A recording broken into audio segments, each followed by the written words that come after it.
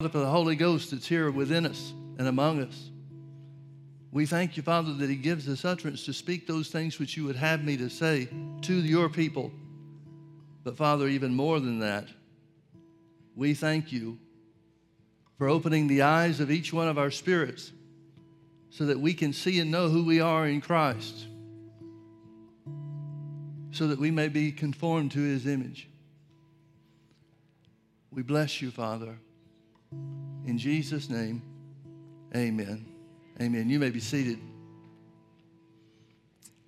Hallelujah. If you remember back a couple of months ago, and it seems like years now, rather than just months, but there was a period of time, I'm not sure exactly how many weeks it was, that we were unable to have in-person services.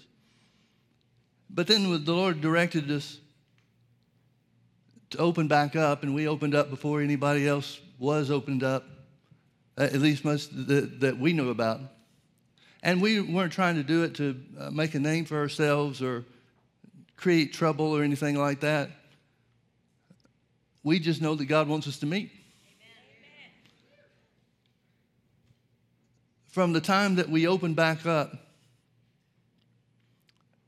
we have started every service with Revelation chapter 12 because it speaks of the purpose of the devil in these last days.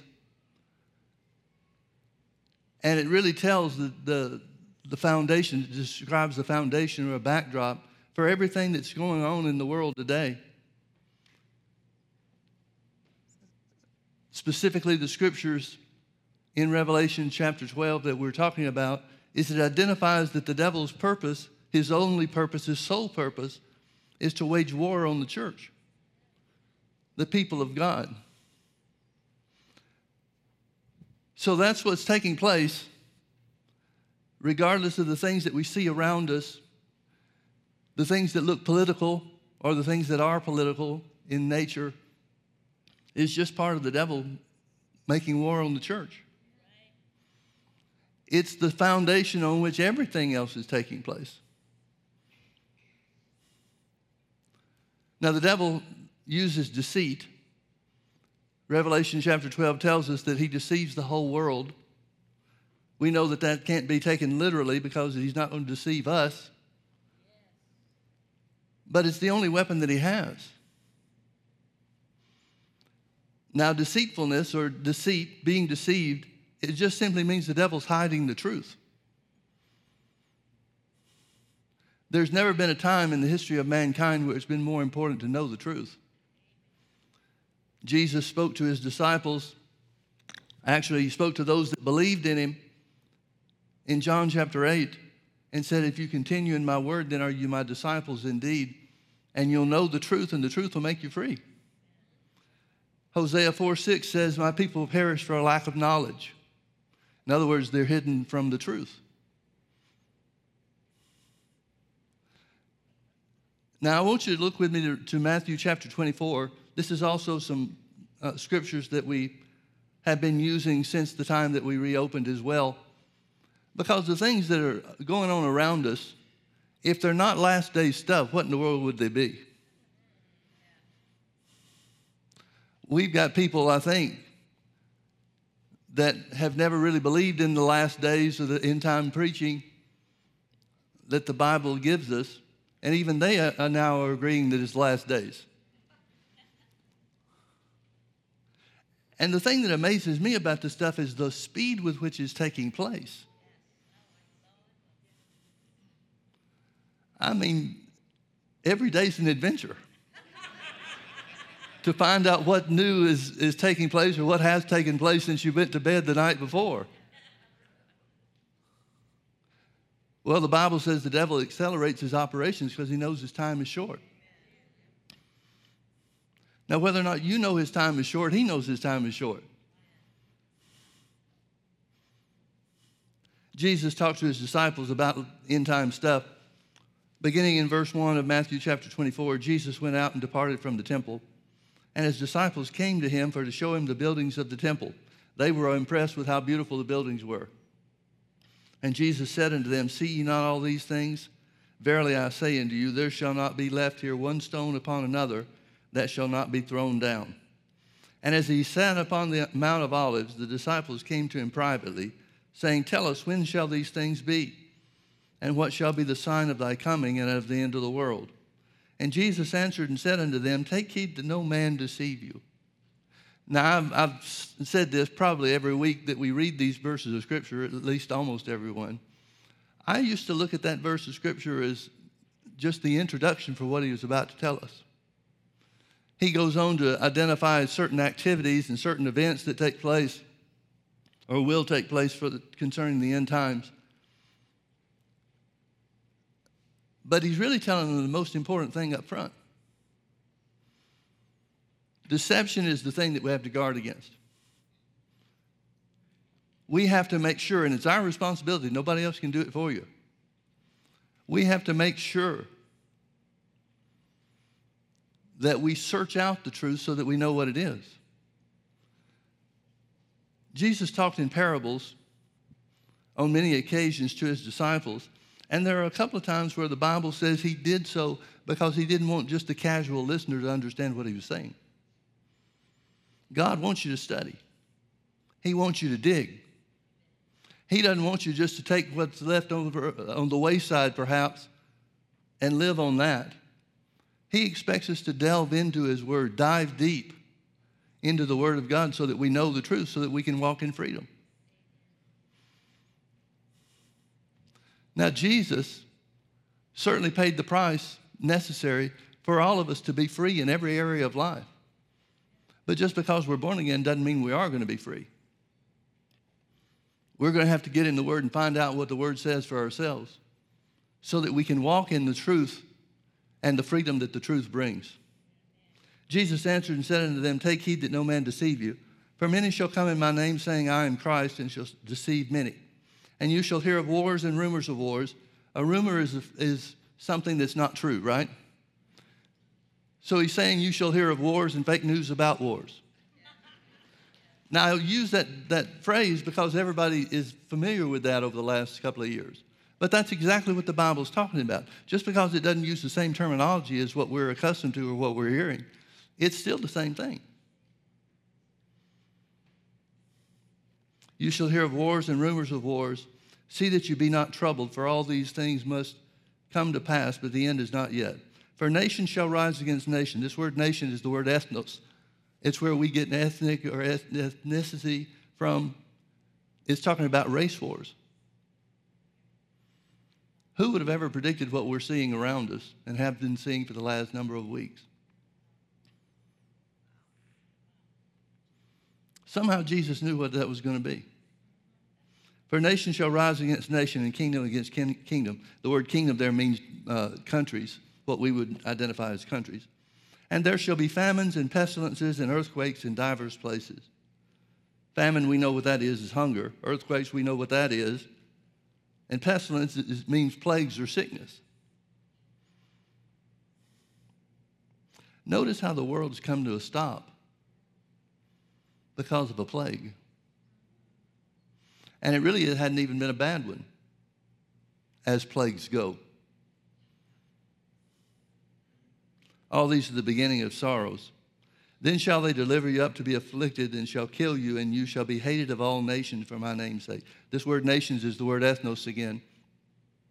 It literally says that the races of the world will turn against the church.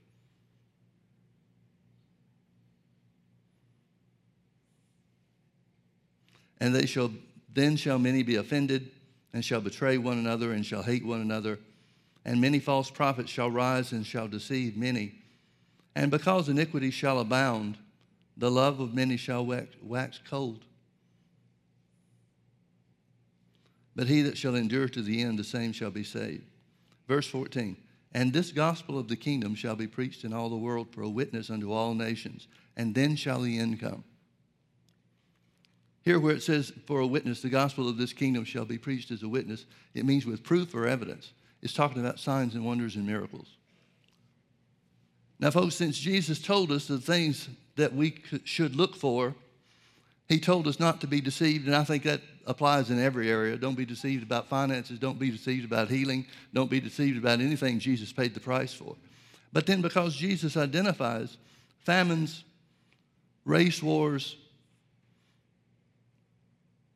countries that go into war with each other, pestilences, and so forth, the glory of the Lord would have to be seen in those areas, wouldn't it?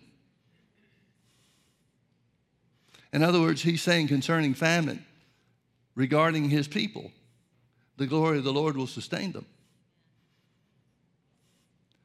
Because Jesus paid the price for sin and sickness, then the glory of the Lord shall be a witness in the area of healing too.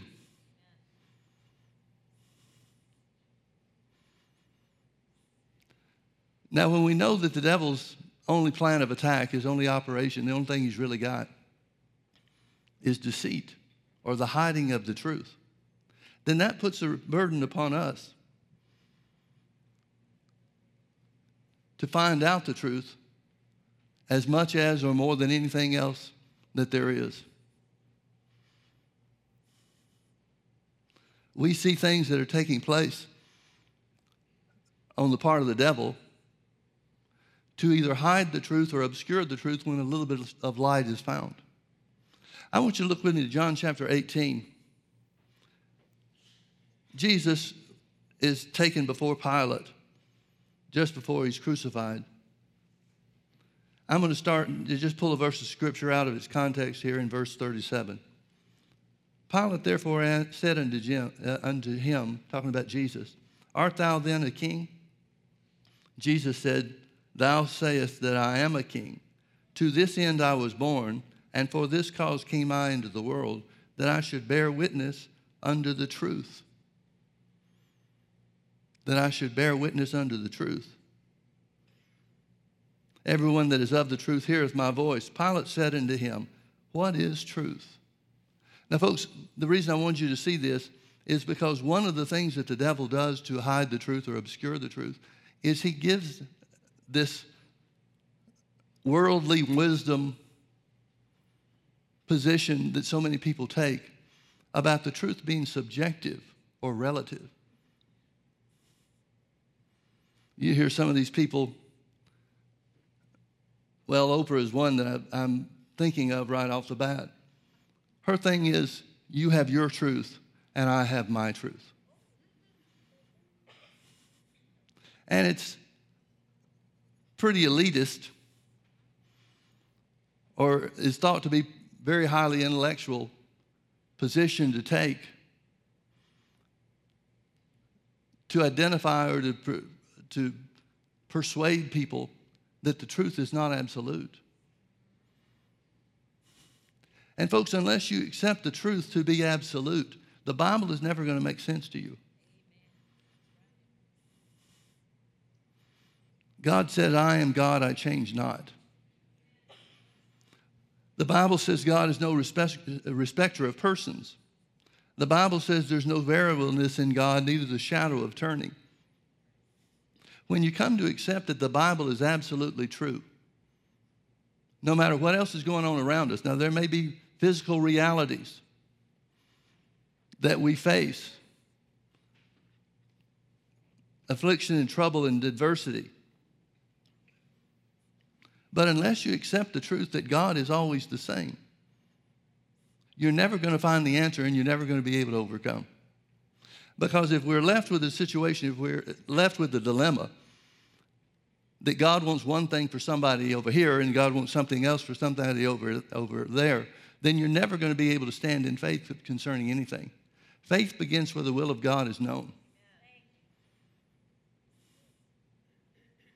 And one of the greatest ways that you can accept the will of God or know the will of God is to accept that God's always the same. Now, here's what that means. That means that God cannot be the author or the creator of sickness.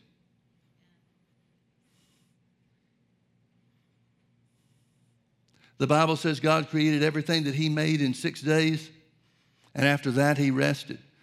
Now, you can go back and read the Genesis creation account and see very clearly that there was no sickness or disease in all the earth the way God made it. There was nothing that could hurt or harm mankind. There was one and only one thing that Adam and Eve had to watch out for, and that was the enemy. And that enemy certainly deceived them. And the way that he deceived them is he told them that God wasn't who he said he was. And the consequences of disobedience wouldn't really happen to them. That's the only tactic he's got, folks. He's working overtime against you and against me and against all the people of God to influence us, to obscure the truth so that we not take hold of what Jesus purchased for us. Now, one of the things that the Bible talks about, as we mentioned, is pestilences or plagues. And really, everything that's happened over the last several months has been because of a plague. This coronavirus pandemic has changed everything about the world. Now, the disease itself didn't change the world, but the fear of what the disease would be is what changed everything about the world that you and I live in now. The fear of what would happen, which never really did, the fear of what would happen brought the world to a halt.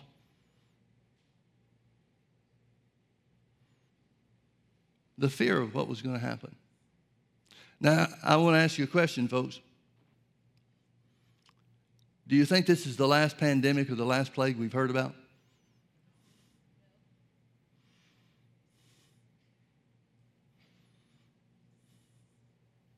It's going to be more important than ever before for us to be settled in what the knowledge of the truth is concerning healing for the people of God. Now, if there's one thing that the devil has obscured the truth, hidden away the truth concerning healing, has been this notion of Paul's thorn in the flesh. More Christians have died because they accepted the teaching, the denominational teaching about Paul's thorn in the flesh, than any other thing regarding sickness and disease. So I want you to turn with me over to 2 Corinthians chapter 12.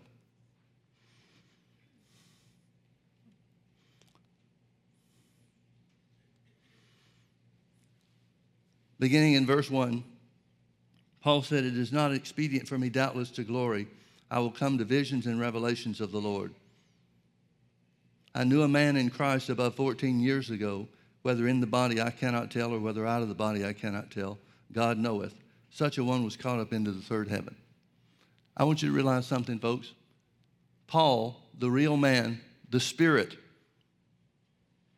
the man on the inside, can't tell the difference between being in the body and out of the body. The life that he experienced, or the things that he experienced, the condition of his existence while he was caught up into the third heaven, was such that it didn't cause him to know anything different than what he was experiencing here on the earth. See, so many times I think we look at eternal life being something that happens when we die. But folks, if you don't have eternal life now, you certainly don't want to die and see what happens. So Paul said, whether in the body or out of the body, I cannot tell. Such a one was caught up into the third heaven. And I knew such a man, whether in the body or out of the body, I cannot tell, God knoweth. How that he was caught up into paradise and heard unspeakable words, which it is not lawful for a man to utter. The translators translated this to imply, at least it seems to me to be the implication, that Paul's not allowed to say what he saw and what he experienced. Well, if that was the case, why did he experience it? Why would God show him something that he wouldn't let him tell? Rather, where it says it's not lawful for a man to utter, that really means there are no words to describe what I saw.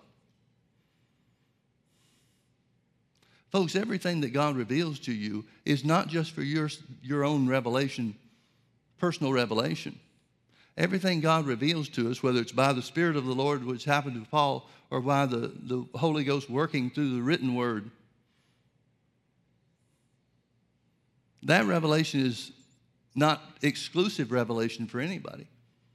God wants everybody to see the things that Paul saw. And thank God we will. But the things that Paul saw, the things that he experienced, the words that he heard, he gave those to the church as much as he was able to describe and to identify. These are the foundation principles for what we know of as the New Testament of the Bible. Paul wrote 2/3 of the New Testament about the things that he saw and the things that were revealed to him. Verse 5, of such a one will I glory, yet of myself I will not glory, but in my infirmities. For though I would desire to glory, I shall not be a fool. For I will say the truth. Apparently the truth was important to him. But now I forbear, lest any should think of me above that which he seeth me to be, or that he heareth of me. And lest I should be exalted above measure through the abundance of the revelations. There was given to me a thorn in the flesh, the messenger of Satan to buffet me, lest I should be exalted above measure. For this thing I besought the Lord thrice, that it might depart from me. And he said unto me, my grace is sufficient for thee, for my strength is made perfect in weakness. Most gladly, therefore, will I rather glory in my infirmities, that the power of Christ may rest upon me. Therefore I take pleasure in infirmities, in reproaches, in necessities, in persecutions, in distresses for Christ's sake. For when I am weak, then am I strong. Now this has been taught, this Paul's thorn in the flesh has been taught throughout the church world for centuries. That Paul had some terrible sickness. Some have gone so far as to identify that he had, the sickness that he had was ophthalmia. And the descriptions that I've read from preachers about this condition, this dreaded condition that Paul was supposed to have had, was that there was pus running out of his eyes constantly. Now, folks, let me ask you something. Would you go to healing for somebody that had pus running out of their eyes all the time? Acts chapter 19, verse 11 says, and God wrought special miracles by the hands of Paul, so that from his body were taken to the sick handkerchiefs or aprons, and it was laid upon the sick, and those that had evil spirits, those evil spirits departed from them, and others that were just sick were healed. Would you put a cloth on you from somebody with that kind of condition? How in the world could Paul, and we know his gospel was healing. In Acts chapter 14, it says that Paul went down to the city of Lystra, which is in the region of Galatia, and there they preached the gospel. And then it tells us about a certain man that was lame in the city of Lystra. The same heard Paul speak. Well, the preceding verse just said that he preached the gospel. And it said that the man heard Paul speak, who steadfastly beholding him, Paul steadfastly beholding the guy, and perceiving that he had faith to be healed, said with a loud voice, stand upright on your feet, and he did.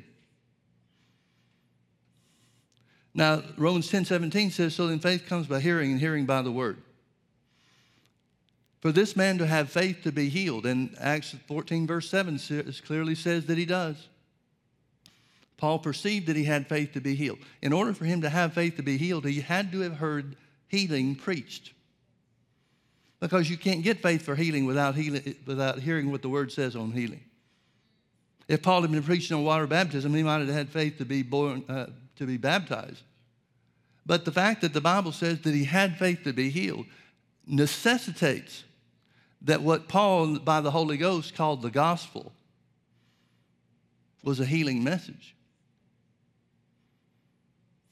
How in the world could Paul inspire somebody else to be healed if he had this terrible eye disease that some have claimed that he had. Where would be the guy's question saying to Paul, well, you're preaching the gospel of healing. You're preaching that Jesus wants me well, but why aren't you healed?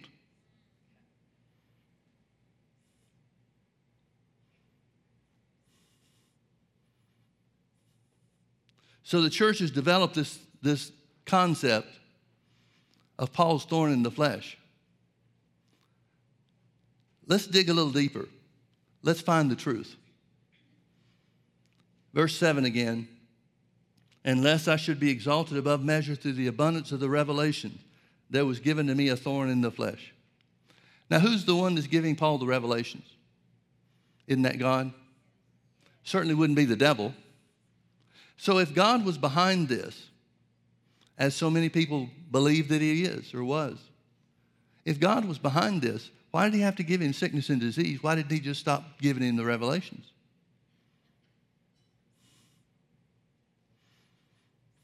See, the one that was trying to keep Paul from being exalted was the devil. Because those revelations that Paul was getting that identifies the things that we know to be true, who we are in Christ and the power of God that works in us and so forth, being made the righteousness of God in him.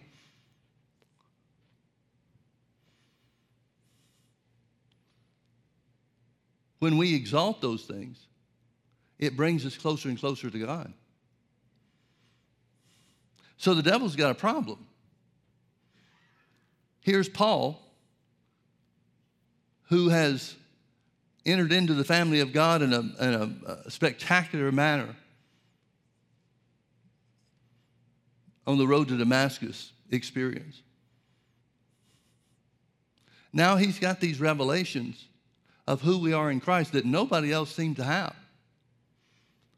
I'm always amazed by the fact that Peter talks about Paul's preaching. And he says that Paul preaches, our brother Paul preaches those things, some of the things which are hard to understand. Well, if they're hard for Peter to understand, and remember Peter wasn't educated, if they're hard for Peter to understand, it's pretty obvious that Peter's not preaching the same things.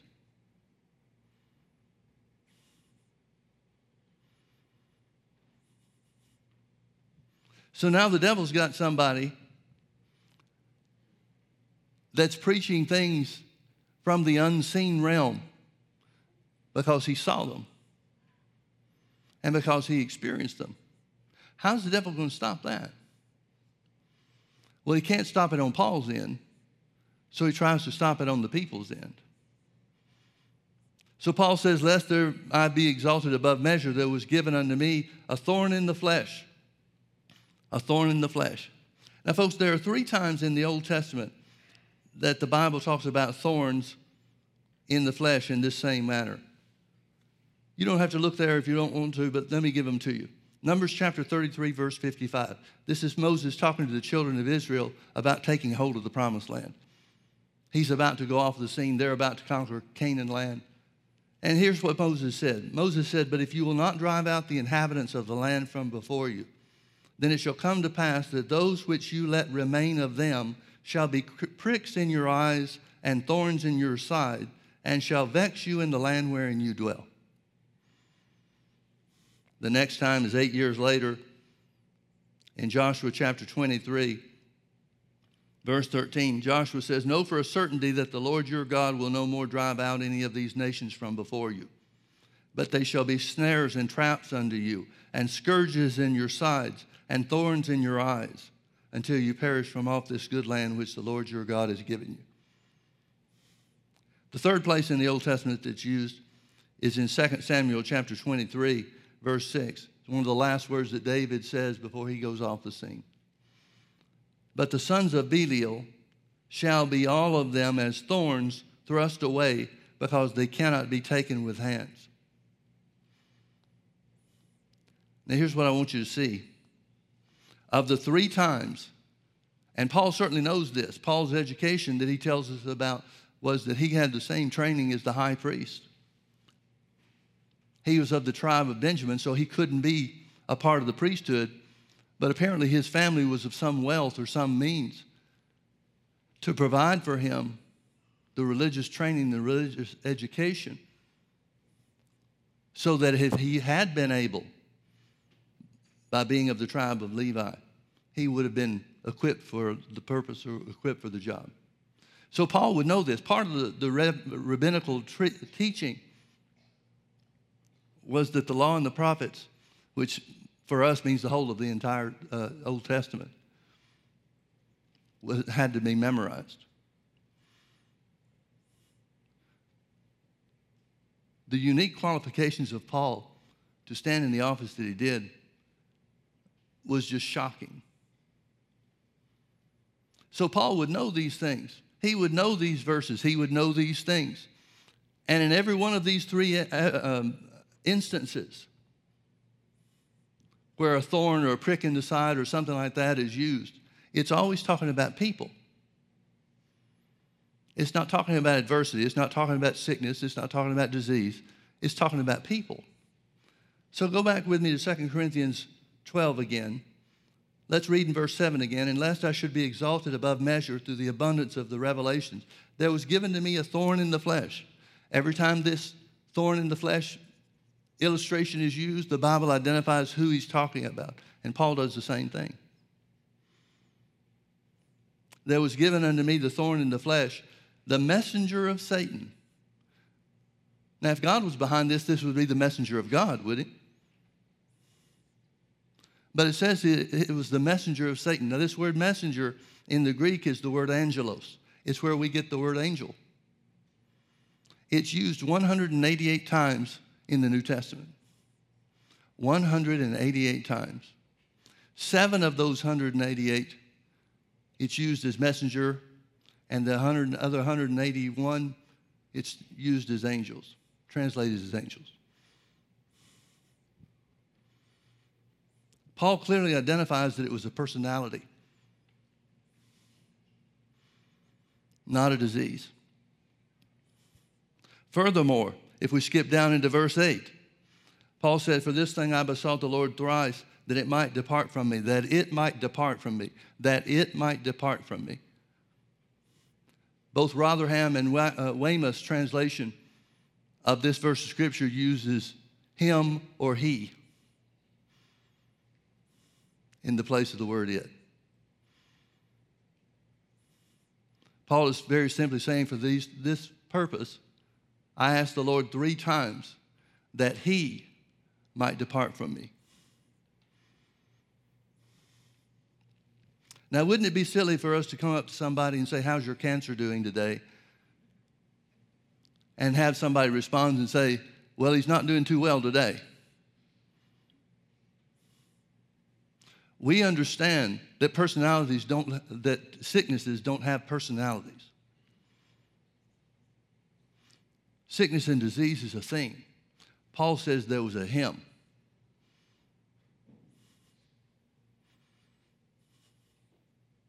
"So lest I should be exalted above measure through the abundance of revelations, there was given to me a thorn in the flesh, the messenger or the personality of Satan, to buffet me, lest I should be exalted above measure." This word buffet may be one of the most important words that Paul uses in this experience, relating this experience. Because the word buffet means to deliver blow after blow after blow. So if Paul is talking about sickness and disease, which he can't be, the language doesn't allow it, the language that he used by the inspiration of the Holy Ghost. But if it was talking about sickness and disease, it would have to be sickness after sickness after sickness after sickness after sickness. Because one sickness does not deliver blow after blow after blow. Now, there are a couple other places in the New Testament where this word buffet is used. One is when Paul is on his way to Rome facing shipwreck. It talks about how the waves of the sea buffeted against the boat. Wave after wave after wave after wave. The other place that it talks about was when Paul was caught up into a riot, a citywide riot. And the blows of the people that were rioting against his preaching were raining down on him blow after blow after blow after blow.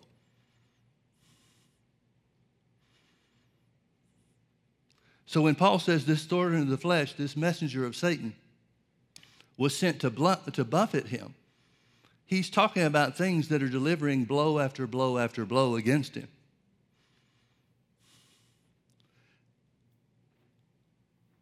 Now let's think about who this guy is. Paul gives us a lot of information about himself. Back up just a chapter to chapter 11, if you will.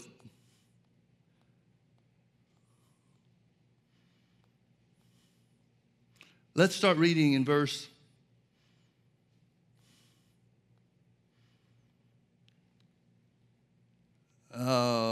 let's start in verse 22. Paul's talking about other ministers. He's talking about people that have come in among the Corinthian church and abused the people, and they allowed it. But notice what he says about himself, beginning in verse 22. He says, "Are they Hebrews? So am I. Are they Israelites? So am I. Are they the seed of Abraham? So am I. Are they ministers of Christ? I speak as a fool. I am more. In labors more abundant." And we'll come back to the rest of it for just a moment, but I want you to see something. Paul is not talking about these things in a vacuum. His life is well known. Paul was probably the most famous person on the face of the earth when he was here. Certainly toward the end of his ministry when this letter would have been written. Paul takes exception with the churches that he founded because they're taken in by other people's preaching. They accept without verifying for themselves, without comparing the things that they're hearing with what Paul established them in, the truth that he established them in. And so Paul has to, and it's only with the Corinthian church, because the Corinthian churches are the ones that started taking sides against him. And so he has to show his credentials, so to speak. Now notice something about it. He says that he has done more as a minister of the gospel than any of these false prophets or false teachers that have come in and bragged about what they've done. And notice he talks about in labors more abundant. Now let me ask you something. How many people have you seen in the body of Christ that have faced these terrible conditions of sickness and disease that are able to outwork people that are well and healthy? How is that possible? So he says, in labors, I'm more abundant than all the others that you're holding on to and turning away from me to hear. In stripes above measure. In prisons more frequent. In deaths oft. Of the Jews 5 times received I 40 stripes, save one. Thrice was I beaten with rods. This is a very specific punishment or means of punishment where people would take these long rods, reeds really, kind of like bamboo, and they would beat the person on the bottom of their feet.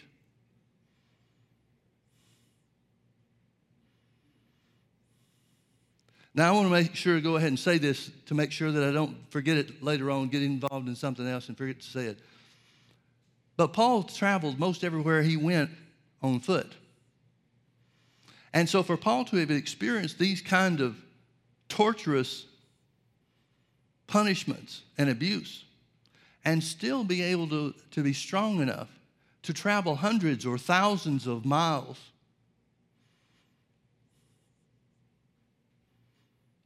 is a testament to, in my thinking, to the healing power of God, the sustaining power of God.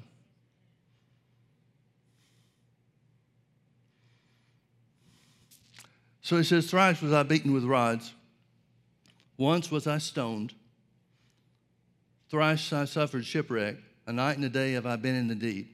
In journeyings often, in perils of waters, in perils of robbers, in perils by my own countrymen, in perils by the heathen, in perils of the city, in perils in the wilderness, in perils in the sea, in perils among false brethren, in weariness and painfulness, in watchings often, in hunger and thirst, in fastings often, in cold and nakedness, beside those things that are without, that which comes upon me daily, the care of all the churches.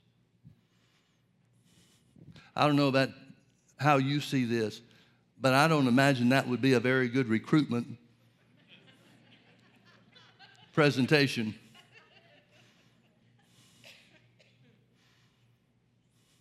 Paul said specifically that he bore in his body the marks of the Lord. Now go back to chapter 6. 2 Corinthians chapter 6.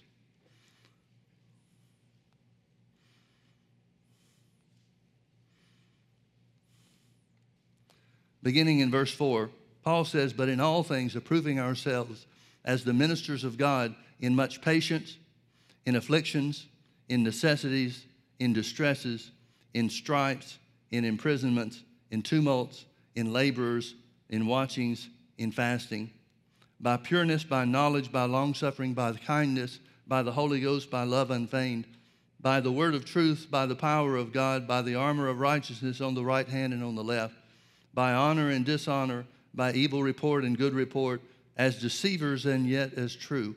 That just means people would call him a deceiver when here he was preaching the truth of the gospel. "As unknown and yet well known, as dying and behold we live, as chastened and not killed, as sorrowful yet always rejoicing, as poor yet making many rich, as having nothing and yet possessing all things." Folks, I would submit to you that by the list in chapter 11 and the list here in chapter 6, the only thing Paul doesn't mention is sickness.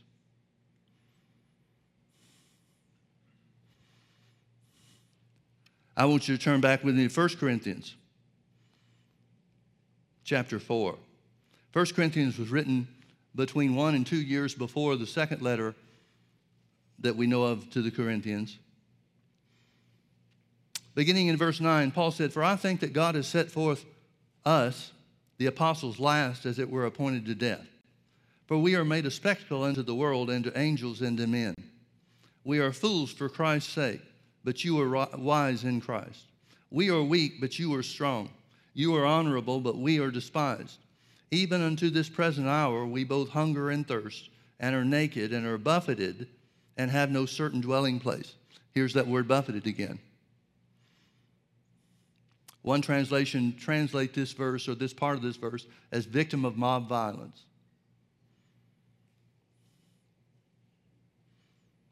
"And labor, working with our own hands, being reviled, we bless, being persecuted, we suffer it, being defamed, we entreat.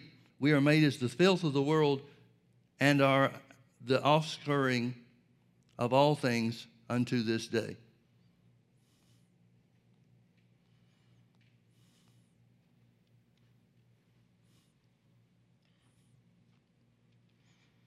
It seems that Paul was well known by these people, as he certainly was. It seems to me that he would certainly mention some disease that he had, if it was, as so many preach that it is, that God wouldn't heal him. Now go back with me to 2 Corinthians chapter 12 again, because there's more here that we need to consider.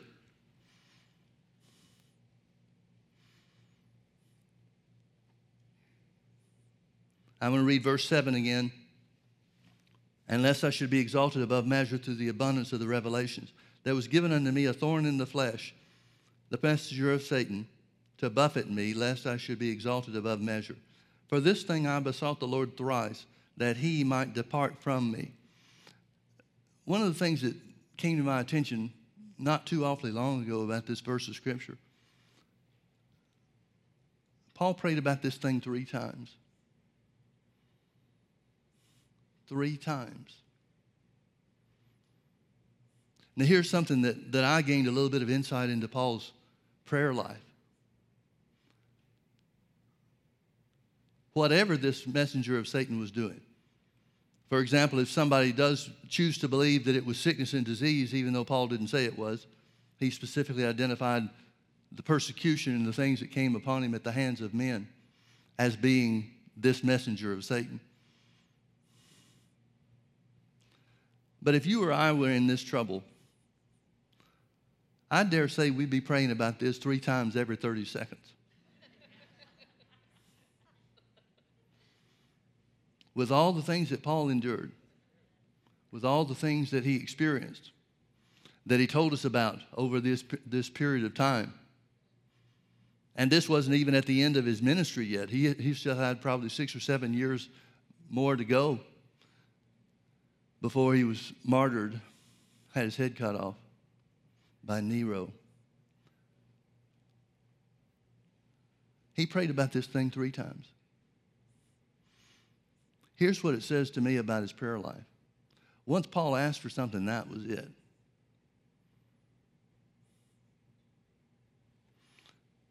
John wrote to the church, 1 John chapter 5. He said, if any of us ask anything according to his will, then we know he hears us. And if we know he hears us, then we have whatever we petitioned him for.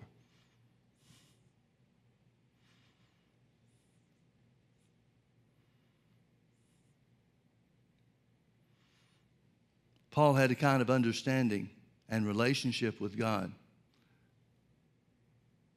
that though something might be delayed, he did not allow that to affect his thinking or what he believed for in any way whatsoever. I don't know about you, but that's an indictment against me. I'd like to say that I was of the same strength and position of Paul.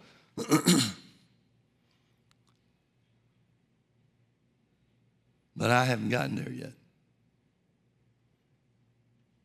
Stick around, I will get there. But the relationship that he had with God as his Father is staggering. For this thing I besought the Lord thrice, that he might depart from me. And he said unto me, my grace is sufficient for thee, for my strength is made perfect in weakness. Folks, is there any time where anybody came to Jesus during his earthly ministry and said, Lord, have grace on me? Anytime, anywhere, anybody came to Jesus because they recognized that he was the Messiah and asked for grace? We've got a lot of times where people ask for mercy. And when Jesus would ask, what do you want me to do for you? A number of times, in fact, every time that I recall, it had something to do with the healing mercy of God or the healing power of God. Now, here's why that's important. Grace is never used in Scripture as deriving or producing a benefit for the physical body. Grace is a spiritual force that affects the man on the inside, not the man on the outside.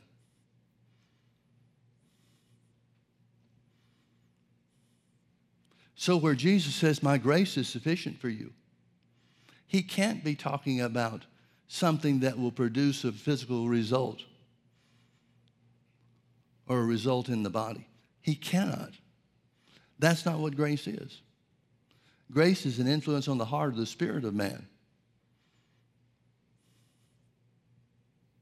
So when Jesus said, my grace is sufficient for you, so many preachers are saying, see, Jesus said that he wouldn't heal. Well, I've got a response to that, and that is this. If Jesus told Paul that he wouldn't heal him, that Jesus would not heal him, then that means Jesus changed. Because you can never find in the 4 Gospels any time, in any circumstance whatsoever, where Jesus turned somebody down that came to him for physical healing. Never. There were people that he left sick, but he never turned away anybody that came to him. For example, in John chapter 5, you remember the pool of Bethesda. There were 5 porches there around those pools. Jesus went in and found one guy that was crippled and asked him, will you be made whole? The guy said, I don't have anybody to put me in the water when the angel troubles it to bring healing to my body. Jesus told him to rise, take up his bed, and walk. The man was healed. And it says that Jesus conveyed himself away, a multitude being in that place. Well, who were the multitudes? Well, what comprised the multitude that was around the pools of Bethesda? Other sick people. So Jesus left them there sick. He left them in the same condition that they were in when he came. But nobody came to him for healing in that group. You can't find anywhere where Jesus refused to heal. The Syrophoenician woman in Matthew chapter 15. She came and Jesus rebuffed her. Jesus said that the healing power of God that she sought for her daughter was for the Israelites, not for the Gentiles. But she wouldn't give up. And because she demonstrated her faith to him, he said, daughter, great is your faith. Be it unto you even as you will. You can't find anywhere, any time, under any circumstances where Jesus refused to heal when somebody came to him to receive. So if that's what Jesus is saying to Paul here, if he's saying, I'm not going to heal you because I've got to humble you because of the abundance of revelations, which is just asinine, folks. But if that's what Jesus is saying, then we've got to tear some pages out of our Bible. We've got to do away with the part where God said, I'm God, I don't change. We've got to do away with Hebrews 13:8, where it says, Jesus Christ the same yesterday, today, and forever. We've got to tear out the pages where it says God's no respecter of persons. What Jesus said was, my grace is sufficient for you, for my strength is made perfect in weakness. Now, the things that Paul has identified in the other three openings that we looked at, 2 Corinthians chapter 11, 2 Corinthians chapter 6, and 1 Corinthians chapter 4, the things that he talks about that he's experienced were at the hands of men due to persecution. And nowhere does the Bible say that God has redeemed us, that Jesus has redeemed us from persecution. In fact, Paul's the one that tells us, they that live godly in Christ Jesus shall suffer persecution. So Paul says, he seems to be clear on this. He said, most gladly, therefore, will I rather glory in my infirmities, that the power of Christ may rest upon me. This word infirmities means weakness. It is used a number of times in the New Testament as sickness.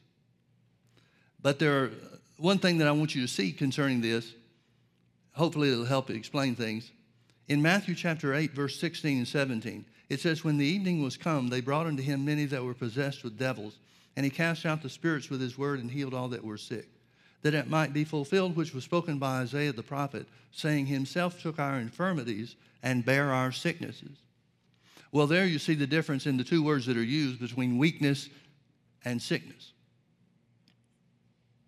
Now, this is referring to the prophecy of Isaiah in chapter 53. Isaiah chapter 53, verse 4, it says, surely he has borne our griefs and carried our sorrows. Those two words, griefs and sorrows, really means sickness and pain. They're translated sickness and pain in every other place that they're used in the Old Testament. I guess when the translators got to that and saw how clearly it identified that Jesus died not for our sins only, but for sickness and disease as well, it must have been too hard for them to take, because they just flat dropped the ball. They used griefs and sorrows instead of sickness and pains, which those words mean. And that's what Matthew is talking about, that it might be fulfilled, which was spoken by Isaiah the prophet, saying himself took our infirmities and bare our sicknesses. Now, folks, I want you to think with me about this. It's important that we rightly divide the word of truth. Paul told Timothy, study to show yourself a workman unto God, approved unto God, rightly dividing the word of truth. Well, if you can rightly divide the word of truth, then you can wrongly divide the word of truth.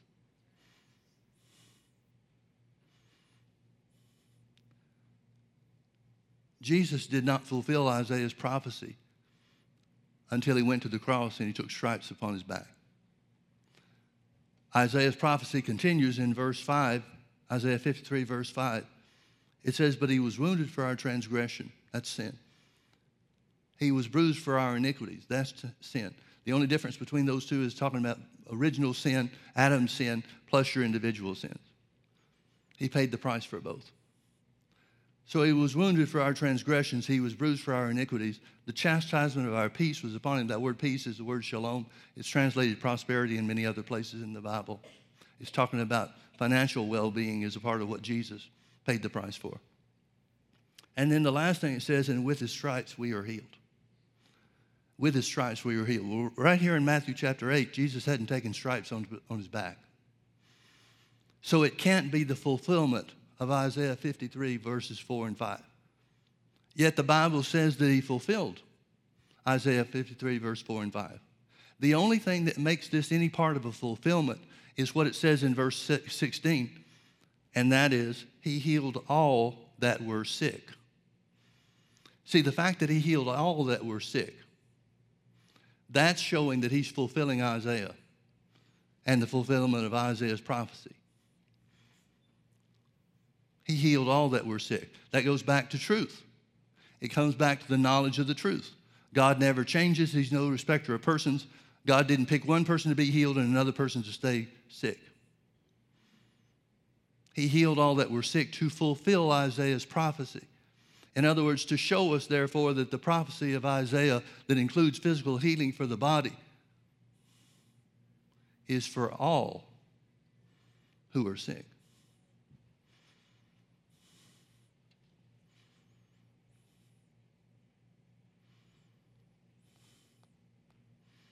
Therefore, I take pleasure in infirmities, in reproaches, in necessities, in persecutions, in distresses for Christ's sake. For when I am weak, then am I strong.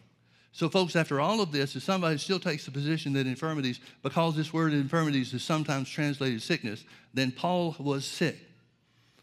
Then I've got a question for you. Why would he take glory in them, except for the fact that he says, when I identify a weakness, then the strength of God lifts me up. In other words, if Paul was sick, then for him to glory in his infirmities would necessitate, by his own words, by his own statement, would necessitate that God healed him.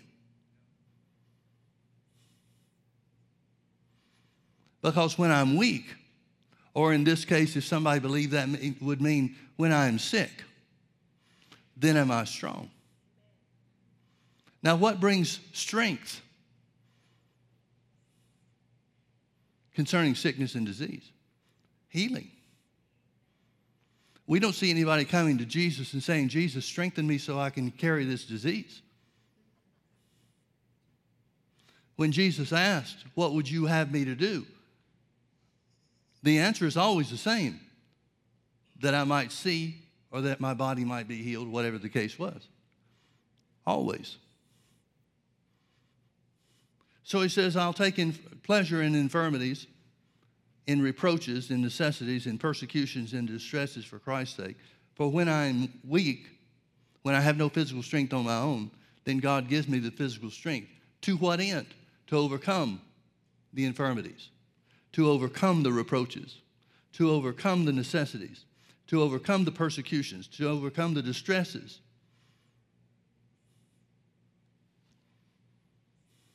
Now turn with me to Galatians chapter 4.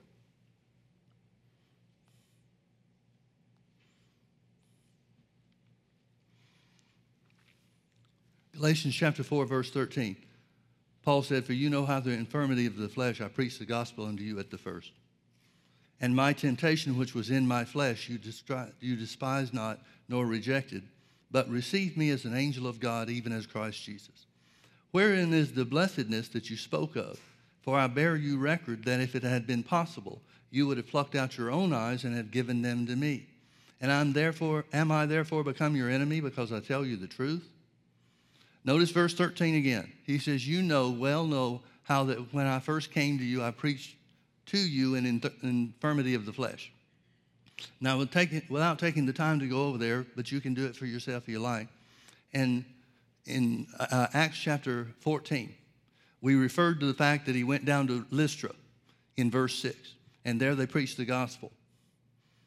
Verse 7 tells us about the crippled man at Lystra.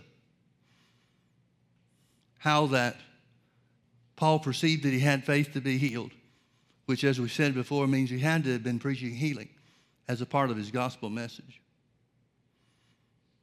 See, folks, God's gospel message includes healing. The churches might not. But God's gospel message includes healing for the physical body. So that the crippled man was healed. And then it tells us just a couple of verses later how that from the cities that they had just come from, the Jews had stirred up people to go down to where Paul was in Lystra. And they stoned him and left him for dead.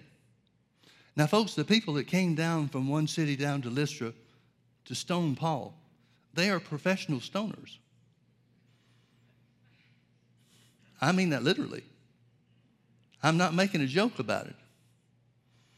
These are people that were schooled in the law of Moses, even though they twisted it to their own advantage or to their own means. But when they left Paul for dead, they wouldn't have left him there half dead. They wouldn't have left him without checking to make sure that he was dead. So when the scripture said they left him for dead, they left him dead. But then it says after they left, the church there, the people that had accepted Paul's preaching about Jesus, gathered around him. And they began to pray, and all of a sudden God raised him up. And then it says that he went right back to the same cities that he came from. Now, that's the first time Paul was at Galatia.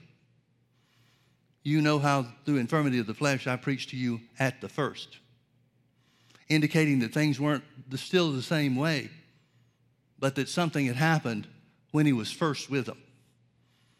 So when Paul goes back into the city, here these people have been back home for several days, some period of time at least, and they've told everybody in town, we won't have any more trouble with that Paul fella. And then Paul comes walking down the road.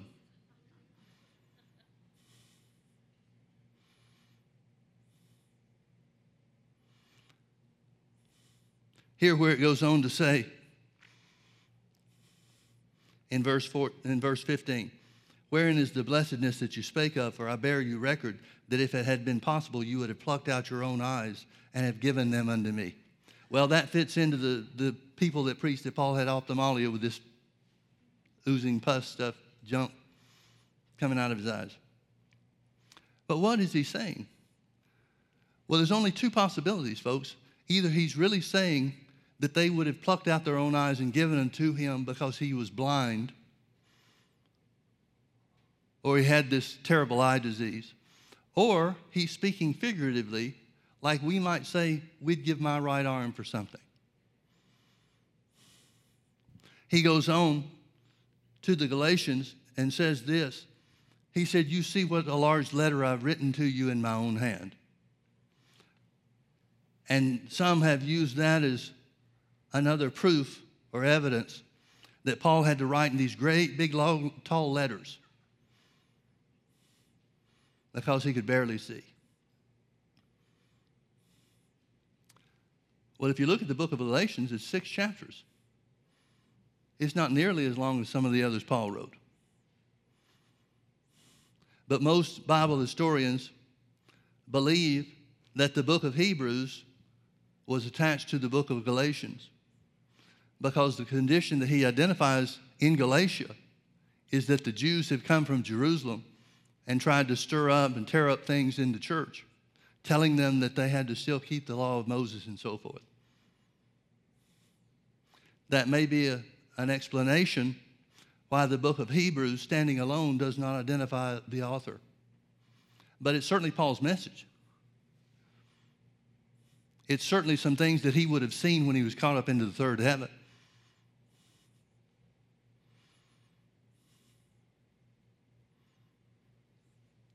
Is it possible that Paul was still feeling the effects and showing in his body the effects of being stoned?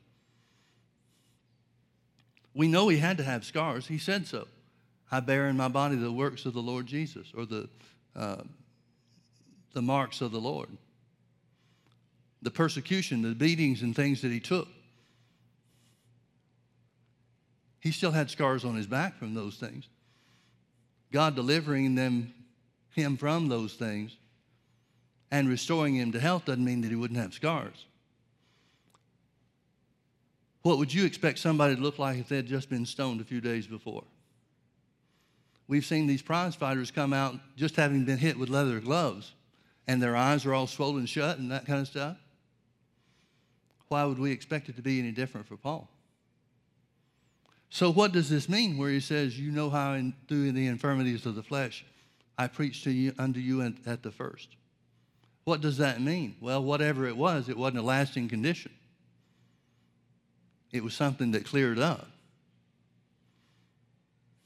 And I believe the stoning of Paul, as the book of Acts describes, certainly would fit that category of what happened to him. Folks, very simply, the Bible truth is this. Jesus took our infirmities and bare our sicknesses, and with his stripes we are healed. These are things we better get settled in, because there really might be a plague of some serious note that comes down the road in our future. Doesn't have to affect us, because the truth of God's word concerning healing will make us free from sickness and disease. Now, if there's anybody here this morning that wants to be prayed for or ministered to receive your healing, would you raise your hand, please? Okay. Would you come and make your way up to the front, please?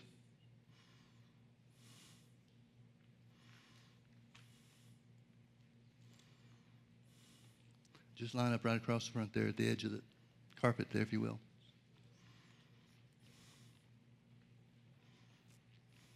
I'm going to ask you in the congregation to stand.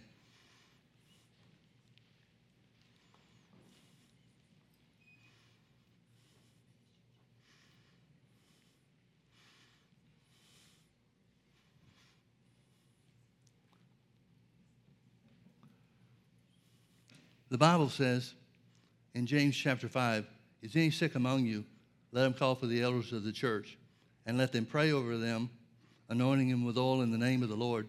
And the prayer of faith shall save the sick. I want you to notice it's not the anointing with oil that does it. The prayer of faith shall save the sick, or heal the sick, and the Lord shall raise him up. And if he has committed sins, they shall be forgiven him. So if the devil's telling you this is due to your own problem or your own fault or your own wrongdoing, the Bible says God forgives that sin just like he heals of sickness and disease. So I'm going to pray over all of you to begin with, and then I'm going to come by and anoint you with oil. So you listen to this prayer and see if you can agree with it. Father, in the name of Jesus, I thank you for your healing mercy. We come to you today, Lord, in obedience to your word, but not really asking you to do anything, because Jesus has already taken our sickness and our infirmities and paid the price for them. So, Father, what we do here today is quite simply to minister your healing power to the people of this congregation.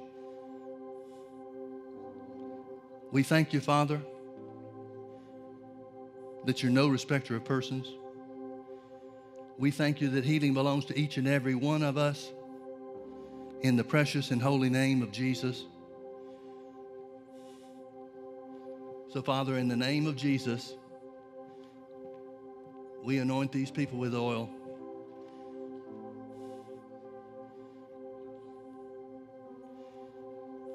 We thank you that from this point forward, you will raise them up. That the contact of our hands transmits your healing power to each and every one. In the precious and holy name of Jesus. Thank you, Lord, that you are so good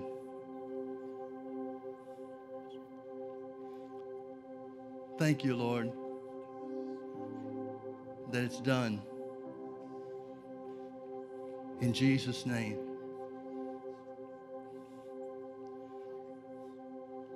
Bless you, Lord. Bless you, Lord. In the name of Jesus. In the name of Jesus.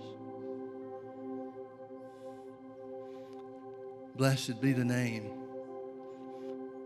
Blessed be the name of Jesus Christ. I know. I know. I know. I see. Bless you, Lord. Blessed be your name, Lord Jesus.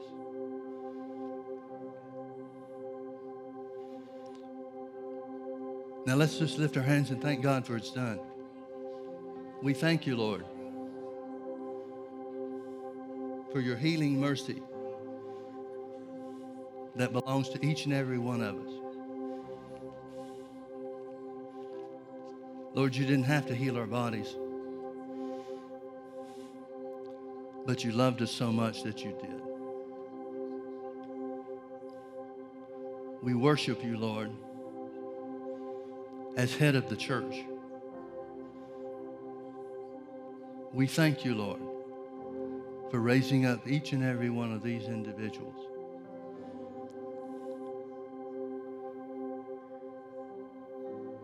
Our bodies are saturated with the life of God.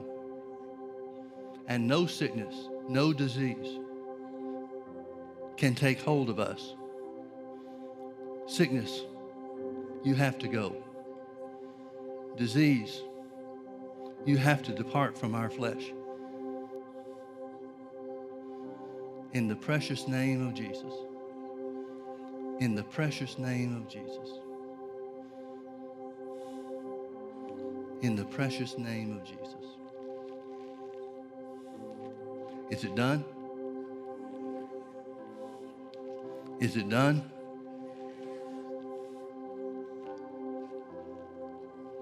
Thank you, Lord, for your word.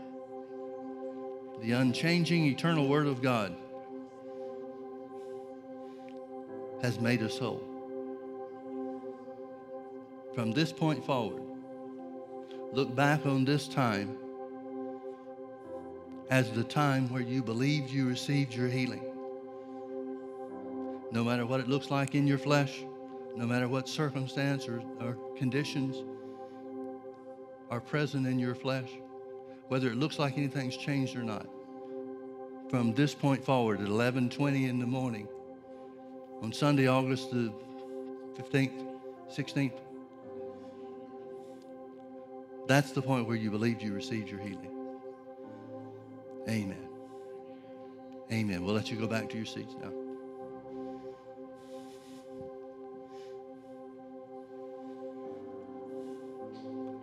Hallelujah. Let's lift our hands and thank God one more time for being so good to us. We love you, Father. We magnify your holy name, Jesus.